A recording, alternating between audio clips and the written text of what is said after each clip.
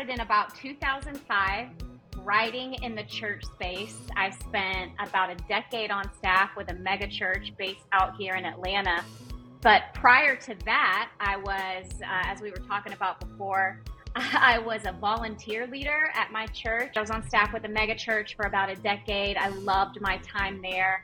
I absolutely loved how intentional the leadership was in developing us and allowing us to sort of try new things. So I always wanted to be a writer, and I knew at 5 years old I wanted to be a writer. In fact, I wrote, I want to be a author.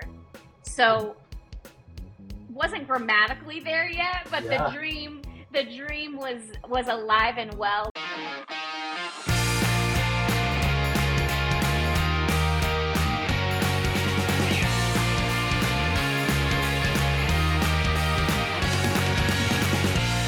Welcome to the Social Media Church podcast. I'm Neil Smith, joined by a new friend, Holly Crawshaw. Holly, thank you so much for joining us. Nils, I have to apologize for saying your name incorrectly when we first met on on today's call. I called you Niles. I'm so sorry. I'm sure you get that all the time.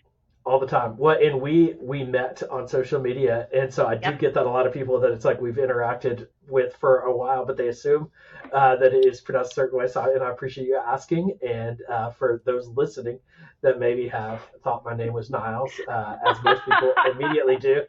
It's funny. There's got to be a story there. So and I appreciate you asking. So it's a Swedish name. My great grandfather, who brought my family over from Sweden to Boston area, was named Nils Berggren, and so that's where the name came from. But with that name, and it's like John in Sweden. It's very common and normal. Oh, okay. I've never met another Nils up until like a month ago. I met a Nils online, and he's also I'm in New York, but he's in Boston. But he's got that Swedish descent as well. But my mom is always like, it's like, she'll tell people, she's like, you just read it. It's like Nils, Hills, Thrills, Pills. And I'm like, Mom, all of those have two L's. You know, you could get thrown in an extra L, even though it wasn't the way my help family a guy member out. is. Yeah, but that's hilarious. The way it goes. And I was introverted. I'd go through like a whole year of school and not correct teachers because I was too introverted to say anything. That's so sad. It is sad as I look back. And now it works out for Google because there's no other Neil Smiths out there, and so it's easy to find. And so nice having you're SEO optimized. SEO optimized mostly due to having a weird name. So there you have it. I'm taking some good out of it. Well, Holly, for those that aren't familiar with you, tell us a little bit about your background and what it is you do. Sure, that's a great question. So I started in about 2005, writing in the church space. I spent about a decade on staff with a mega church based out here in Atlanta. But prior to that, I was, as we were talking about before, I was a volunteer leader at my church, and the church had, I think, a bookkeeper and a pastor, right, that were paid staff. And then the rest of us put in part-time to full-time hours, right, but no pay. So I have a wide gamut of experience in the church space, from being a volunteer leader to working at a megachurch, which had was very resourced and very staffed. So I hope whatever I share today will be helpful for churches, regardless of the size, right? Because I've had to make it work in both scenarios. So like I said, I was on staff with a megachurch for about a decade. I loved my time there. I absolutely loved how intentional the leadership was in developing us and allowing us to sort of try new things. So I always wanted to be a writer. When I was in kindergarten, my grandmother saved this little diary entry that I had. We had a diary entry in our class, and we were talking about what we wanted to be when we grew up. And I knew at 5 years old I wanted to be a writer. In fact, I wrote, I want to be a author. So wasn't grammatically there yet, but the dream was alive and well. And so, you know, everybody else wanted to be a movie star or pop singer, and I just wanted to be a writer. I'm not sure about what that says about my 5-year-old psyche, but I've just always known that that's what God called me to be. I've always known that. And so in my time, I got an English degree, right? And I taught high school 1 year. And I knew very quickly that was not where God had called me. Yeah.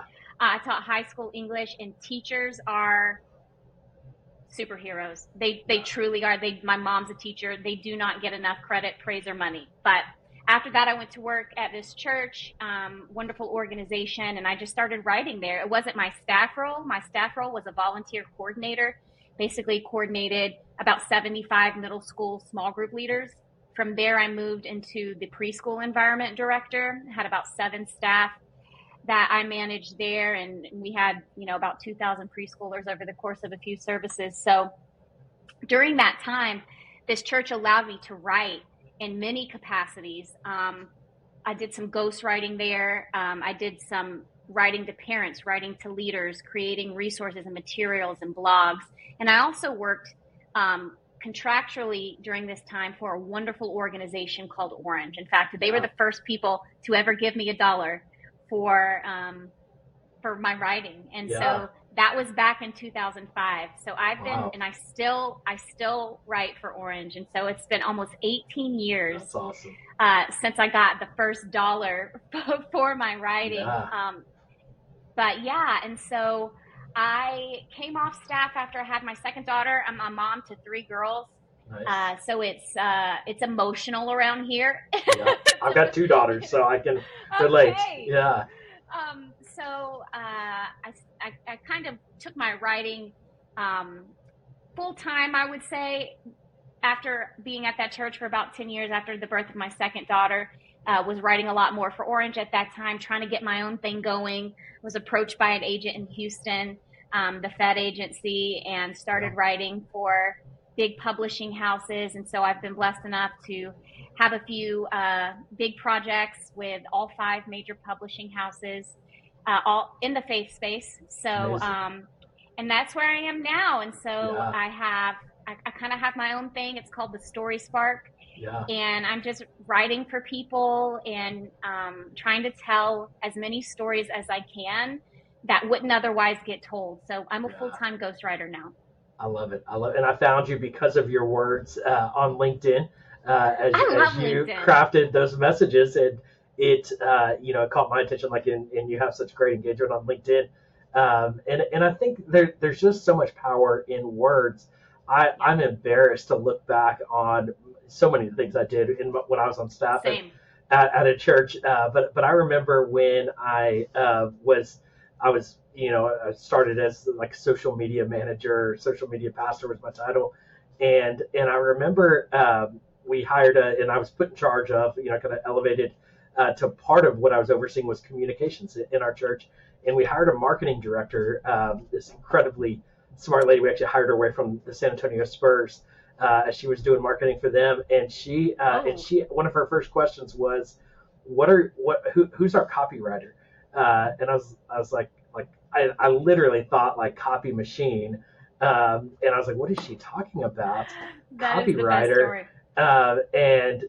And she's like who's writing all the words on the website? I'm like, we all are. We all are we just do it. We don't think about strategy. We don't think about the word. Just like whoever wrote it is the writer.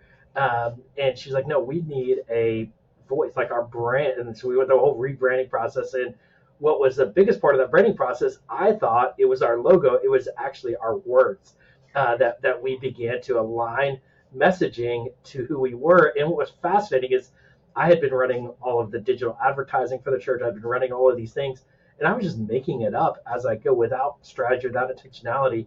And when we began to prioritize our words, and what I prioritized was our graphics, our videos, our visual elements. And when we began to align words, it moved the needle, with what we were measuring of how many people were actually visiting the church, how many people were responding to our ads. And it was so eye-opening to me, the power of words. And I think it's so often put on the back burner because people can't, people just think like, oh, we need a graphic designer because I don't know how to do InDesign. Well, I know how to write, but I think there's I don't think I know, now that there's a real science and art to how we package words. Holly, as you have specialized in that, for so long, what was your journey into beginning to put words together. So as you were at 5, Yep. loved putting words together, but how did you professionally really start to prioritize that and bring that into churches and organizations? That's a great question, Nils. So when I was at this church, this large church, they were a church that pursued excellence at all levels. Yes. From first impression, walking in from the parking lot, keeping the parking lot clean, keeping the bathrooms very clean and well stocked. And I, up to that point, hadn't had those resources made available to me. And, we get this attitude in the church world where done is better than perfect. Yes. And in a lot of cases, right, that's as good as you can possibly do, and that is excellence for you. Yes. But I was in this new world where anything within reason was possible. Yep. And I was given the budget to say, okay, how can we make every communication excellent? How can we learn how to identify, because talking to the parent of a preschooler, that's a different voice than talking to the parent of a teenager. And so how can you sort of have one cohesive brand voice and reposition yourself in a way to be heard? Because parents want to know that you understand, and not just parents, but the singles ministry. They want the recipients of those communications, they want to feel understood by you. And so it really taught me a lot about getting to know your ICP, right? That's a business term, your ideal client profile. Yeah. But I learned that. Hey guys, it's Nils Smith, and I'm interrupting this episode to highlight one of our sponsors. And this sponsors is one of the companies that I recently acquired, and it's a company called ChurchPress. And I was blown away when I found out about ChurchPress, and it is the most SEO optimized, search engine optimization, optimized website platform for churches. And it is one price, and it covers everything you need to have a great website presence, to design, set up a beautiful website that works great, but I think most importantly is found by Google so that people can find your church. And so if you want to upgrade your website or build a new website, we would love to help. Go to churchpress.co and you can get more information and learn more. We also have a free SEO audit that you can get right there on the website of your website. So if you want to see how optimized your website is, just go to churchpress.co and you don't have to sign up for anything. It's totally free. And we would love to help you build a better website that is found by Google. Let's get back to the episode. Understanding what matters and what aggravates and what tensions these people carry, that's what you need to address in those communications. And I learned the power of having people feel understood, because I'm talking about I'm stating their problems, and I'm saying, hey, we have a unique solution. We have a unique sales position. It's not that different from business, right? ICP, USP, we have a unique sales position. We have this service, we have this product, we have this resource, we have this gathering, and this problem that you're feeling, this tension that you're carrying, we have the answer. And it's not so much talking about the church. It's talking about the audience and their problems and what they're dealing with. It was learning to leverage knowing your audience and to do so excellently. A lot of times in the church world, or even in Christian writing, right? And up until, recent history, really even, and I hesitate to say this, but I'm just going to be honest, Christian music, there's this sort of assumption that it's going to be less than. A Christian movie is going to be less than a movie that's released. That's not a Christian movie. A Christian artist is going to release a song and it's somehow going to be less than if a pop star released a song. A Christian book is written and we don't really need to edit that, just get it out there. But one of the scripture verses that I come back to a lot in my work in the faith space, it's Acts, and it's actually James who says it. And he's talking like there's all this dissent around the Gentiles not following all the Jewish customs, right? Yeah. And it's Peter, it's Barnabas, Paul, James. They're all having this conversation, and they're kind of arguing. What should we make the Gentiles do to come to God? And basically, James says we shouldn't make it hard. Yes. We shouldn't make it hard. In other words, let's remove the obstacles. Yes. Let's remove the obstacles for anybody who wants to come to God. And so in my writing, I pursue excellence so that my lack of excellence doesn't become an obstacle, because I don't want, and it will turn people off. I don't want bad grammar, misspellings, a lack of brand awareness, and a lack of awareness of my audience. I don't want that to become an obstacle for someone. Yeah. And so I really learned that the pursuit of excellence in the faith space is more important than anywhere else, because why would you want a lack of effort or a lack of investment to become an obstacle? You know, if you think about God, our creator, right? He created with words. I think that's super important to keep in mind, the power of words. He spoke life into existence. But if you think about, God created with precision and God created with excellence. He didn't halfway do anything. If you've seen a sunset, we talk about the creativity of God, but I don't think we talk enough about the precision and excellence of his creation. You think about, I'm not a science girl by any stretch, but you think about the earth tilted on its axis. If it was a negligible amount tilted in another direction, none of this would work, right? You want to talk about precision and excellence. God was out there doing work, and he was out there doing work, and he didn't just throw it out there and say, well, I hope they like it. Or, you know, I did what I needed to do. I checked the box. No, he was very precise and very excellent. If we're made in his image, and if we're trying to pursue, you know, being like him, then it only makes sense for us to be precise and excellent and remove any obstacles from coming to him. So I would say those were the major lessons that I've learned, not just while at that church, but since then in the Christian space. Is, you know, I've worked with very well-known people in the faith space and in the business space. I've worked with very well-known people, and then I also still work with first-time authors. And I approach every project with the same level of responsibility, and it's being excellent. It's every story deserves to be told, and every story deserves to be told without obstacles to the import of the story. Yes. That's so good. That's so good. I think I just preached. I didn't plan to say that. I didn't plan to go. The preacher in you came out. Listen. And I think I think this is a message that needs to be preached. It's a conviction for me, because I definitely lean on the done is better than perfect side of things. Sometimes I want to run so hard and fast, and pastors are often so entrepreneurial and they have so many ideas, and so often I think we miss some huge opportunities for excellence and impacting people because we just move too fast. And sometimes I think we do need to slow down and really be more refined. And honestly, to your word of, like, we need to be more excellent in everything that we're putting out, and what that will do from an impact standpoint will actually reach more people than doing more things. If we do fewer things, but doing them with a level of excellence. And it is a tension, I think, that pastors have to manage. Holly, getting into the weeds of church communications and the different platforms that are out there.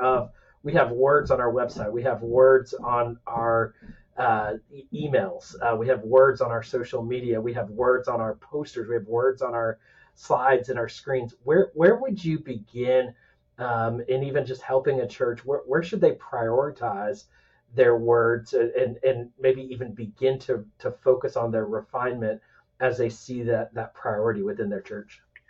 That's a great question. I would start with a website. And you hear website and you automatically think this very difficult, expensive, tech heavy process. Yes. But you can literally create a landing page website with a couple of tabs in 2 hours. I have created myself using Squarespace to use a specific example. They're templated. It's literally fill in the blank, right? And so go buy a domain name off GoDaddy.com, go into get Squarespace, get a free template, and set up some sort of landing page for your church, because when people hear about you, the first thing they're going to do is go look at your church's website. Yes. And that's where I would invest if I were a church and I had no media presence at all yet. Yes. That is exactly where I would start. I would start with a solid landing page that has very clearly stated hours of services, the order of service. I think when people walk into a building and they know exactly what's going to happen, they feel a sense of control, right? It's information that they're equipped with that makes them less anxious and more likely to show up, because they're like, oh, well, we're going to do, a few songs. There's going to be an offering. This service, they might have a baptism here. They might not. And then, we're going to get a 25-minute message, and then we'll be out, by noon or 10:30 or what have you.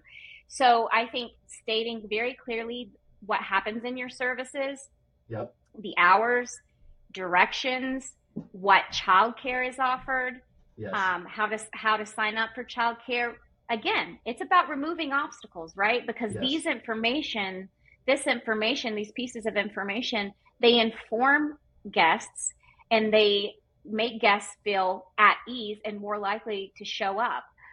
The other thing I would include is a statement of faith. What's your church about? What's your bottom line? Do you believe in a literal interpretation of the Bible? What can guests expect to be taught from stage? If you're in the middle of a series, I think it's a great idea to update this weekly and say, hey, we're in the middle of this series on Job.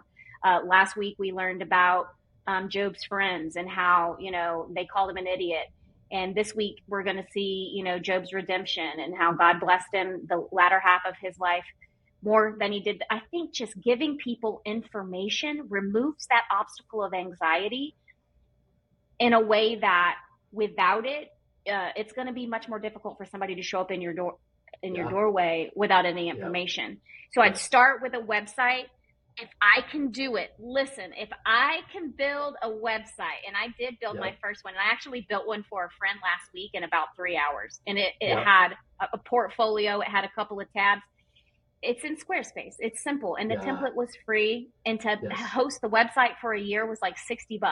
Yes. We can find the resources to make this happen. A lot of it is intimidation and not knowing, like, I'm not a tech person. I don't know anything about, social media or whatever. Figure it out. Yes. Figure it out. But you don't know until you educate yourself. Go on YouTube and search a video for how to create a Squarespace website. Pause it, do the step, play it. Like, there's so many resources available. It really removes a lot of our excuses. So I'd start with a website, a landing page, bare minimum service hours and what childcare is provided, and a statement of faith. Those three things. Yeah. I would start there. Second place is most parents now are on Instagram. Yep. It's the biggest platform for parents in social media. It's bigger than Facebook, especially for young parents of young children, of your preschoolers. Get on Instagram. And you know what's funny is analytically, if you look at the analytics of Instagram, the worst day to post is Sunday. It's the worst day. And yet when churches do have Instagrams, that's typically the only day that they post. Interesting. So the best days to post are Monday, Tuesday, Wednesday, and Friday. Yep. Between the hours of 9 a.m. and 1 p.m., your local time. And the best of those days are Tuesday and Wednesday. And those are like those middle of the week days that I think for a lot of church workers, like, you're preparing, especially, you're preparing your environment, you're preparing the music, you're a pastor, and you got just a few more days left because Sunday's always coming. It's very difficult to prioritize social media posting in the middle of the week, and yet those are the highest views on those days. You get the highest amount of views. And so it's something simple like coming up with a social media calendar. And that sounds like a really fancy word, but it could be in the notes section of your iPhone. Yep. Sunday, post, hey, we're having this service this time, this childcare is provided, would love to see you there. Yes. Follow up on Monday, Tuesday, Wednesday, and Friday with a post. You can post pictures from your service. You can post pictures of your environment. Hey, here's where our kindergartners hang out. Here's, where our kindergartner through second grade hangs out. This is the small group leader in charge of them. This is, Sarah, she's a senior in high school. Sarah, loves kids, wants to be a teacher one day. It doesn't have to be that deep, right? But you want to stay top of mind and connected. And you can recycle posts. Use a different picture. You can create slides in Canva for free. I'm telling you, if I can figure it out, anybody can. Anyone can. But that's the second thing I would add would be an Instagram. And frankly, if you're going to do an Instagram, you might as well do a Facebook, because it is still the biggest social media platform in existence. It still is. My kids like to tease me because I still have a Facebook. Look, I've bought and sold a lot of quality furniture on Facebook Marketplace. Yes. Okay. So, and you can push content from Instagram to Facebook. And what that means is you post it on Instagram and you can put your settings to where it'll have that content automatically show up on Facebook. So it's really a 2 birds, 1 stone deal at that point. But that's where I would have churches start. And, to back up to your point, if we want to back up even further than that, it would be to establish a brand outside of a logo. And you have no idea. I do a lot of brand consultations. How many people think a brand is a logo? I think that's the most common misconception. But while a logo is important and it does sort of stand for your church, there have to be words that you wrap around that. You have to have some sort of a mission statement.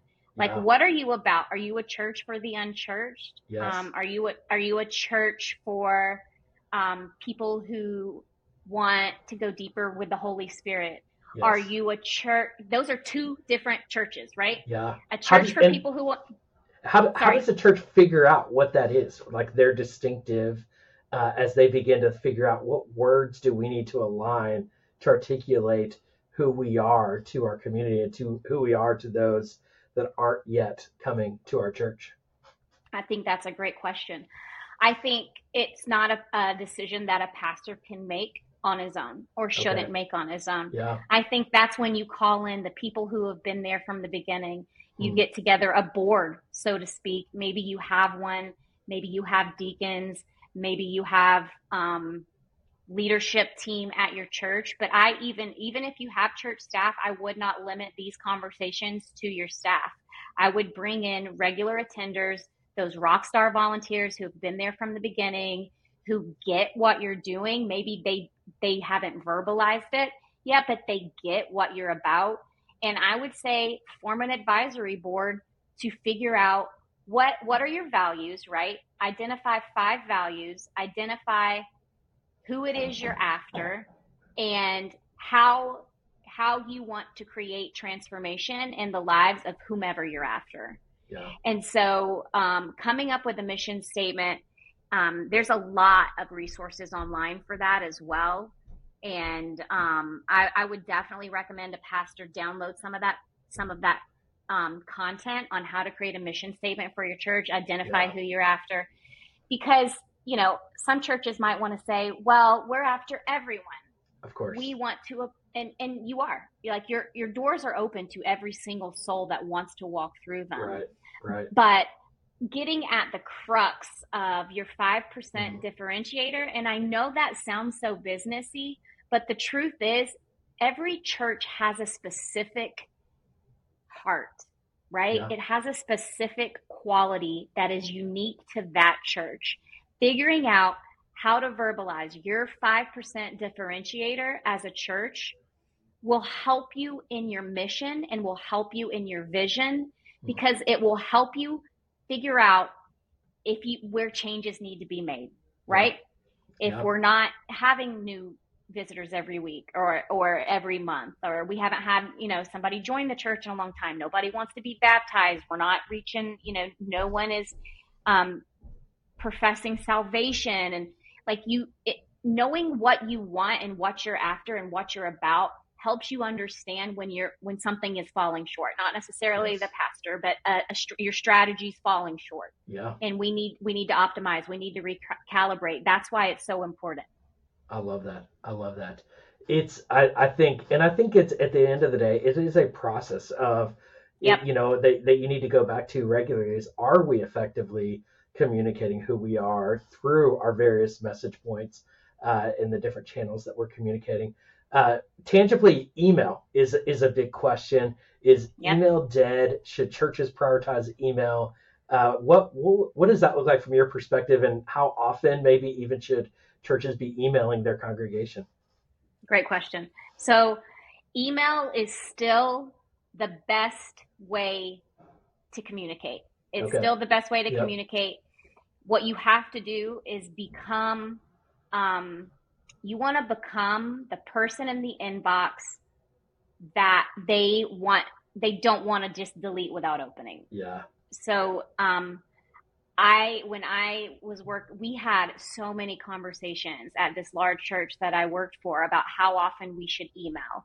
Yeah. And the goal is to not email unless you absolutely have to communicate something. Okay. But you want to add value with each email. Yes. So you want to put as much content as you can into an email to not have to double email, but you also want the emails to be easily understood. Yes. And the way you do that is you have to have a database. Yes. You have to have a database at your church with filters. Yep. You don't want a preschool email going to somebody with only high school students or an empty nester. Yes. You have to figure out how to get those emails to the right people. And that only comes through a database with filters. And honestly, you could do Microsoft Excel. Yep. And, if your church is at a spot where you can't necessarily buy one of these, Arena was one that was used. Roll Call was one that was used. These are huge database systems that keep up with a lot of people with a lot of tags to be filtered. So keep an Excel spreadsheet of everybody in your church. What are their kids' names, birthdays? And the benefit of having birthdays, and you do have to have birthdays, is that you know exactly when those kids need to move up to the next environment. Yep. You know exactly when to send home a cute birthday postcard, right? Because the more personalized you can be, the bigger you are, the more personalized you need to be. Yes. Because you want to make your church feel very small, right? And so I would say one email a week. Okay. One email a week. Yep. And they know that when they open it, they're going to find value there. Yeah. I would also say don't discount snail mail. Yes. Postcard. People love, it's a novelty now, yes. right? Yes. A handwritten postcard. I wouldn't be able to throw it away, right? My kids' small group leader sends them, the church brings their little postcard to the small group leaders on Sunday. They get a stack of postcards. Hey, all these kids have birthdays this week. Can you write them a letter? Write them a message. Then the church drops it in the mail on behalf of the small group leaders in the church. I would say that has gotten, when we did that at my prior church and the church we attend, which is a different church now, it does the same. Birthday postcards, graduation postcards. If your church is smaller, do wedding anniversaries. Celebrate the married couples who are getting it right. Yes. But don't discount snail mail at all. I would say all big announcements like giving campaigns, service, special service, when your Christmas services are going to be, those type of things, create a postcard. It's really inexpensive to run bulk postcard postage these days. Yep. So I would definitely recommend not discounting the snail mail. I love that. But on your emailing system, the major points to remember are don't spam. One a week should be the rule of thumb. In some cases, if you're communicating to parents of high schoolers, but they also have a middle schooler, and that's a different email, I'm not talking about that. I'm just saying as a church, general communication should be no more than once a week. They should contain a link from last week's message if possible, and a forecast of what's to come, and any special announcements for the rest of the month should go at the bottom. Yeah, I love that. I love that. Very tangible. And I do think that we sometimes under email, but I think even to your point of like, look, how can we be excellent in our emails and add value in every piece of communication? And I love that idea of, as this is a social media church podcast and we talk about digital a lot, when we can translate that to adding a physical element that thing shows up in their mail, especially if it's handwritten and personalized to the individual, that will go such a long way. I think about first time visitors to your church. Send them a physical, Yep. note, or even, there's a company that I've worked with called PFL, Printing for Less, but they do packages for companies.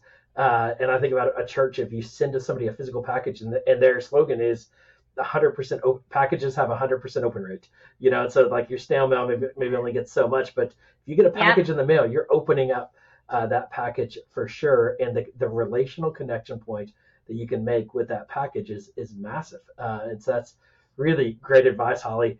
I want to talk about books for a minute. And my experience, having been an author and I would say kind of an accidental author, is what happened to me is I was a social media pastor, kind of pioneering online ministry, 12, 13 years ago. And I kept getting so many phone calls from other churches or emails saying, can we get on a call and you can talk through? And I just got overwhelmed. And so I literally took a weekend and wrote a little ebook that every time, and I say an ebook, it was just a Word doc. And so every time a church would call me and ask me about how are you doing, what you're doing, I would just send them this doc and said, I hope this can answer your questions. Unfortunately, I can't, set up phone calls right now. And then that got forwarded to Group Publishing, who then asked me to write a book called Social Media Guide for Ministry. And what that did for me is two things, Holly. It gave me, one, a framework as to what I was doing. So I was actually processing what I was doing, and it gave me a framework to then enhance what I was doing. So it was a really great personal value. And then the other thing is, it led to an authority positioning for myself. And I wasn't planning on getting into public speaking and, consulting and all of that, but it opened doors that I didn't even dream about by having that platform. And then on top of that, it allowed me, I think the book sold 6,000 or 7,000 copies and helped a lot of pastors, do social media that I didn't even have to get on a phone call with. I didn't even have to even send them that email. Group Publishing did all of that for me.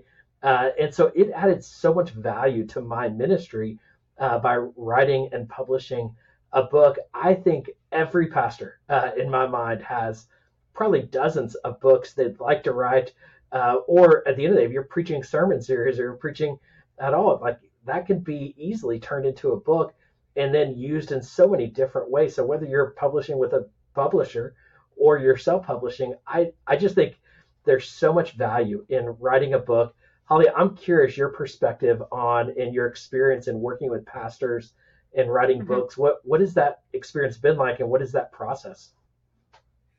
That's another good question. It's a big question too, because I'm sure there's a big diversity. But I guess I'm curious about how should a pastor that's even got a book in their heart, but they're like, I don't even know where to begin. Where do they begin to even? Should they just start writing it? Should they call you? Should they, talk to a publisher? What should they do? This is the number one question that I get on any inbox that I own, email, text, LinkedIn, social media, is I have a book idea. What should I do with it? Yeah. So first, what you're going to experience if you feel like you have a book idea, you'll simultaneously experience imposter syndrome. Yeah. Why would anybody care what I have to say? What's new in the world that I could comment on? If I write this book, will it make people in my church mad? Will it make people at the office mad? Or will it make me look stupid? Or what if I write it and nobody buys it? What if I write it and it gets a bad review? Every book idea comes, and then immediately what follows is fear and anxiety and imposter syndrome. I've worked with a billionaire founder who has sold at a unicorn status, and I've worked with first-time authors, and the one unifying characteristic is that all of us struggle at some point in our journey and dream professionally we will experience imposter syndrome where we will hear the lie that I have nothing new to say or nothing important to say. But my response to that is twofold. One, you are actually the only person on planet Earth who can share your story and your perspective, because guess what? There is nothing new under the sun. There isn't. That was true in Ecclesiastes. It's true now. There's nothing new under the sun. Yes. The only thing new is your story, your unique experience and perspective, and how God has explained things within your spirit, your take, how you view things. That's the only new thing there is to offer anymore. Yeah. And even AI can't offer that. That's the one thing AI cannot do, is tell your story. Yeah. So if you're listening to this and you know, and I'm not just saying this for job security, but I believe everybody has a story in their heart and a book that deserves to be shared. Not necessarily, I don't think everybody should publish a book, but I think everybody should share their story. Yes. And so I think that if you're listening to this and you want to share your story and your story, your perspective, something, a word that God has given you or a perspective that you think could help someone else, I would say the first place to start is to just get out onto paper somehow or onto a voice recording somehow the crux of what you want to say. Yeah. And a lot of people are like, well, it's so disorganized and I don't really know exactly what it is I want to say. I would just say start somewhere simple. I always tell my clients, we're going to start with a 10-chapter outline. Yep. The first chapter and the last chapter, let's set those aside. But let's think about 8 new things we want to say. We want to say something about adversity. We want to say something about grit. We want to say something about courage. 8 things we want to say. Of course, you have your overarching topic, right? Let's say it's adversity. Under the umbrella of adversity, let's talk about 8 different things. The first and last chapter. The first chapter is introduction. The last chapter is a call to action, right? That's how I structure all my books. So after that, you have 10 chapters that you sort of know what you're going to talk about, right? Yep. And then it's just a matter of adding relevant stories, relevant research, relevant scripture, relevant interviews, relevant anything under that topic. You can literally just word vomit about that topic. And then you have the rough draft. What is the rough draft of a book? If you break it down into those steps, identifying the big idea, identifying 8 supporting sub-ideas, and then finding research, stories, personal experience, so other people's stories, your own stories, scripture, expert opinion, doing interviews with people, then you just throw all that into each chapter. You've basically got the rough draft of a book. Now, if you don't have time for that, or you don't have the capacity for that, or that sounds miserable, you don't have to just go spend a ton of money and hire a ghostwriter. There's manuscript coaches, right? Who can, and I'm a manuscript coach as well, walk with you through every chapter, coaching you, giving you ideas and direction and guidance the whole way. Or you can hire a developmental editor who will take a look at what you've got and say, hey, this is going to require basically a rewrite. So it's in between a book coach and a ghostwriter. And then the third level of engagement is a ghostwriter. And I always tell people it's sort of a misnomer because it's a partnership. These aren't my stories. These aren't my ideas. I would have ran out of steam a long time ago as a ghostwriter if I were trying to rely on my own knowledge and experience and wisdom. It's a partnership where it's truly my job to get the best book and story out of you by asking the right questions, leveraging, engaging narrative techniques, keeping the reader following the whole way. That's my job, is to truly get the story out of you.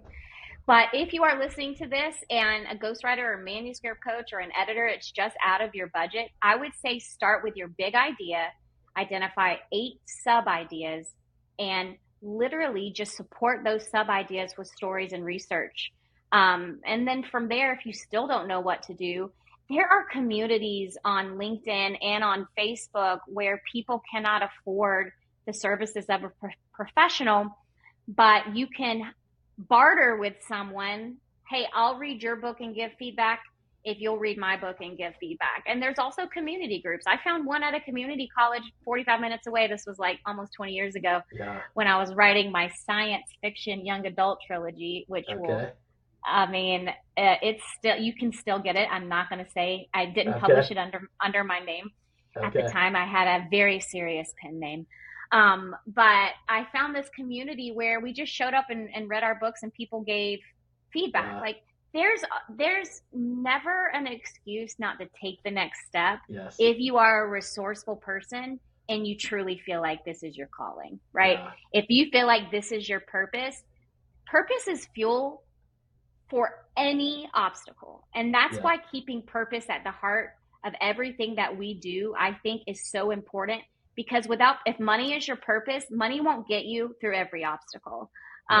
Your parents being proud of you, even achievement for achievers, none of that is going to be fuel for the long haul. Fuel for the long haul is understanding your purpose as a writer and your purpose as a pastor and your purpose as, a social media manager, podcast host extraordinaire.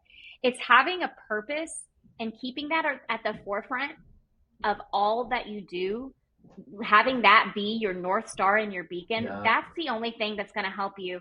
And it's going to take the excuses away, right?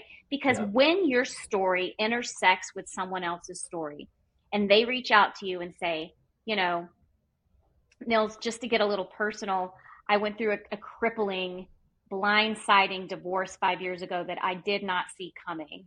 And being someone who, has been a professional Christian for most of her career, I thought, this is it for me. This is it for me. I'll be Hester Prynne and wear the scarlet letter, being a divorced woman. Did not see it coming. Total blindside shock, depression, grief, all of it. This was, I guess it's been more than 5 years now. Gosh, it's been almost 6.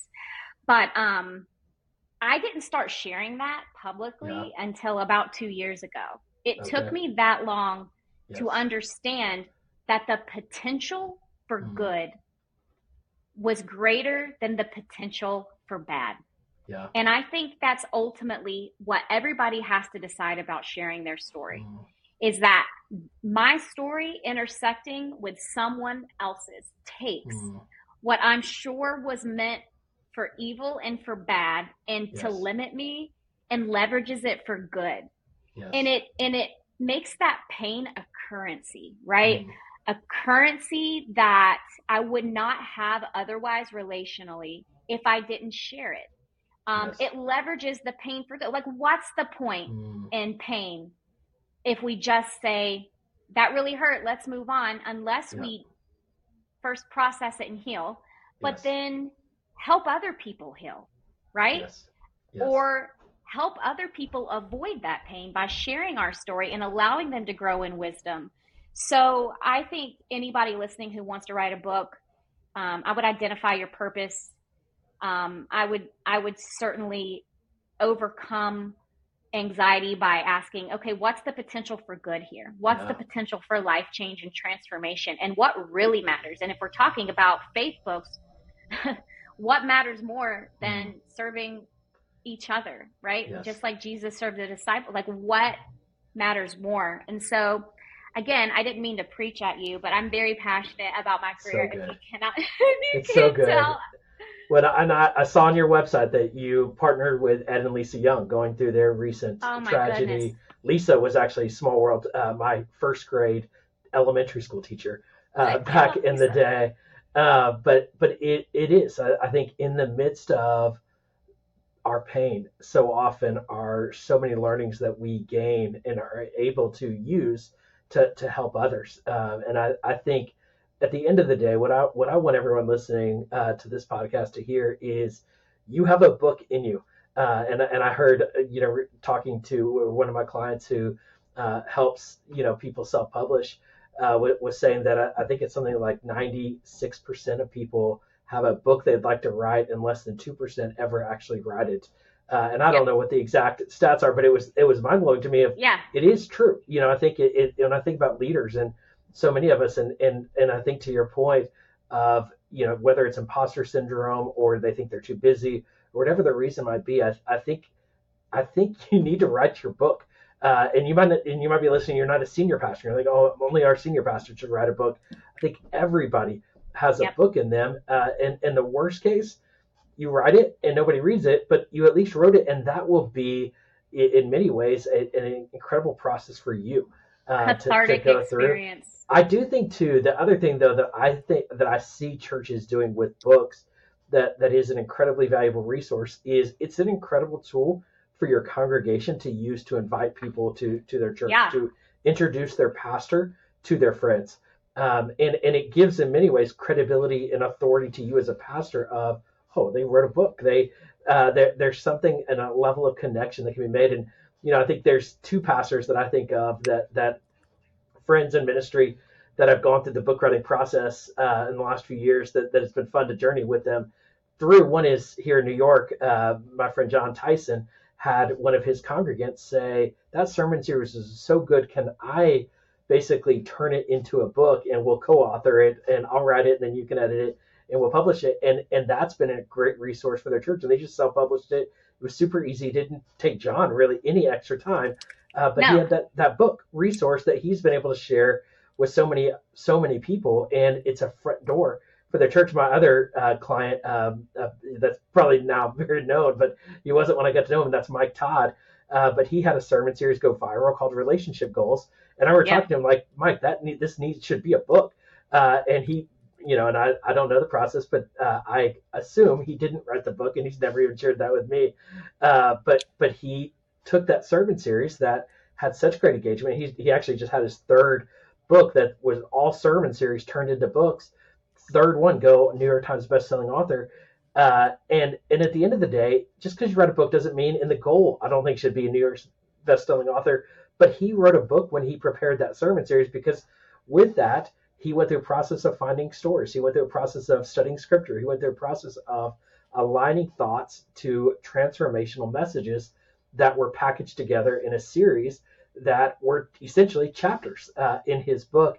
And so I believe whether it's coming out of a situation of grief and pain, or whether it's a sermon series that you wrote, or whether it's just your autobiography, you have a book in you. And I want to encourage every pastor, ministry leader to start writing that book, or begin that process of organizing your thoughts in a way to do that. And I want to encourage just practically, and I've got another question for you as we wrap up, Holly, that I think, Holly, your expertise is so unique in that area, and your understanding of both the church and pastors, that they just, reach out to you to begin that conversation. And I'm confident you'll point them in the right direction, whether you're the right person to help them or not. Absolutely. Because it really is a unique experience, and allowing, an expert to guide you through that process, whether they hold your hand through the process or just guide you in the right direction. Right. Don't try to make it up as you go. And Holly, I think you gave great advice as to how you can, do it on a shoestring budget. But I think also, like, it's worth spending money on, even if you never financially see that money come back, you will see it come back in different ways. So that's, I think when I wrote my book, I probably made $10,000 on it, but realistically, I probably made $500,000 on it from consulting contracts and other things that have come back from it, and the authority that has come from it. And so there's so much value, I think, that can come out of writing a book that I think is just understated. And I just want to encourage everyone to lean into that. But Holly, you mentioned it earlier, and I'm gonna U-turn it a little bit here. AI, and AI is one of those things that everyone is talking about, playing with. ChatGPT, all of these things. There's AI editors, AI writers.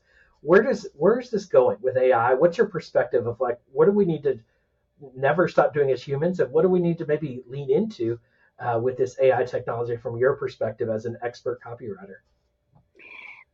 That's the question of the era, isn't it? It's are you worried you're going to lose a job? Are you worried, the AI is going to take over? And, there's always something new to worry about. So I try to take, there's not been a technology development like this, maybe since the internet, right?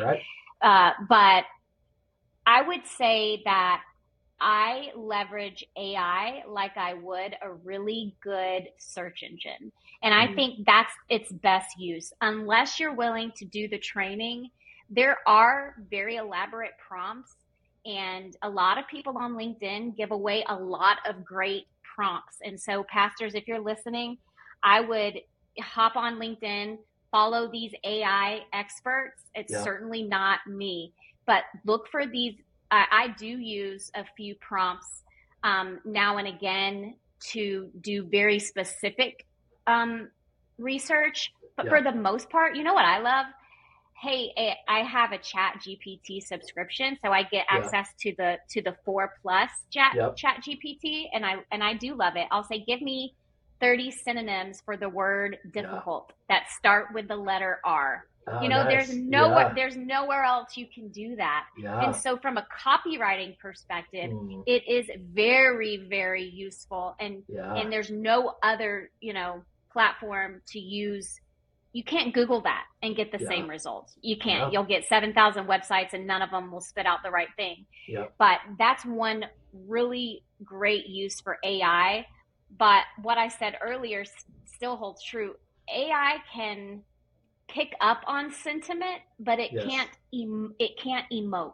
Yes. It has no soul. It has no discernment. What it has is experience. And I think instead of being afraid of it, a much healthier approach is to say, well, how can I leverage this thing to help my thing be easier? Yes. And there are classes, and I did take an AI workshop class that taught me a ton that I probably should, frankly, Nils. You're good. So You're sorry. good. So sorry. I should be using more, right? I should be using it more. But right now, I just use it as a super-powered search engine to find to locate very specific outcomes. Or you could say, give me 10 Warren Buffett quotes on entrepreneurship, and it'll spit out 10 quotes. But it's fallible, right? Yeah. You definitely need to double check if you're going to use like a direct quote or a direct stat, unless you say, and include the citation from where you found it in the prompt, because I have noticed a lot of mistakes coming out of AI. And, you can spot AI generated content. It's fairly easy because it's very emotionless and formal. Even when you tell it to speak casually, it just sounds cheesy. So it's just not human. And so what humans can do is figure out a way to leverage it to help you. But I would definitely not lean on it for anything longer than a few words. I definitely wouldn't copy and paste from it. You can spot that type of writing a mile away. You could say, hey, write a church email and to my congregation in the voice of, a pastor that you admire, and include the following details. Take that, but then edit it, right? Then add your personality, add your tone, just use that as a jumping off point. And that is what I love about AI. I do love that it gives people a jumping off point. Hey, I'm a church in this area, and I need 10 Instagram post ideas, caption ideas, enter, and take those caption ideas but add your church's tone and voice and brand to it. So it is great to generate ideas and to get the ball rolling. But if you're copying and pasting, it will come off as inauthentic, because again, it can pick up on sentiment and it can mimic sentiment, but it cannot itself emote, and it does not have a personal tone. So that's my take on AI. I use it every day. I use ChatGPT every day to look for words, to say, hey, what's a word similar to trial but doesn't mean the same thing as sadness? Like you can get those nuanced answers that you can't through a Google search. But again, do not copy and paste. Resist. That's good. Resist the urge. That's great advice. And I think that we're in a season where it's so new and it's worth experimenting and testing and using a little bit, but it is not replacing humans, and it should not. replace humans. And so I think it's progress with caution, and but don't, it's not useless. It will obviously be useful in a way, and obviously can be useful in a copywriting standpoint. So Holly, thank you so much for all of your expertise and insights. How can people connect with you? You can connect with me on my website. I just relaunched and rebranded. It's called thestoryspark.com. That's thestoryspark.com. That's the best way to get in touch with me. It has all my social media links on there, my email on there. You can book a free 20-minute consult with me on there, or an hour coaching call that's paid. That it has all the good links. All the links. Yes. Head there. Yes. Well, I want to encourage everyone to do two things. I want to encourage everyone to do three things. One, go to thestoryspark.com and just look at a well-crafted website, because you can see the messaging of Holly's expertise in her website and the intentionality there. And so I think you can see an excellently done website, and I think it's worth just learning from. The second thing I want to encourage you to do is go follow Holly on LinkedIn. And so she is the best follow on LinkedIn, and I think you can see, and I think it's just even worth following and learning from how she's writing her post there on LinkedIn. And so even if you follow no one else, follow Holly on LinkedIn. And the last thing I want to do is encourage you to not do the 20-minute call, to do the 1-hour call and get coached by Holly.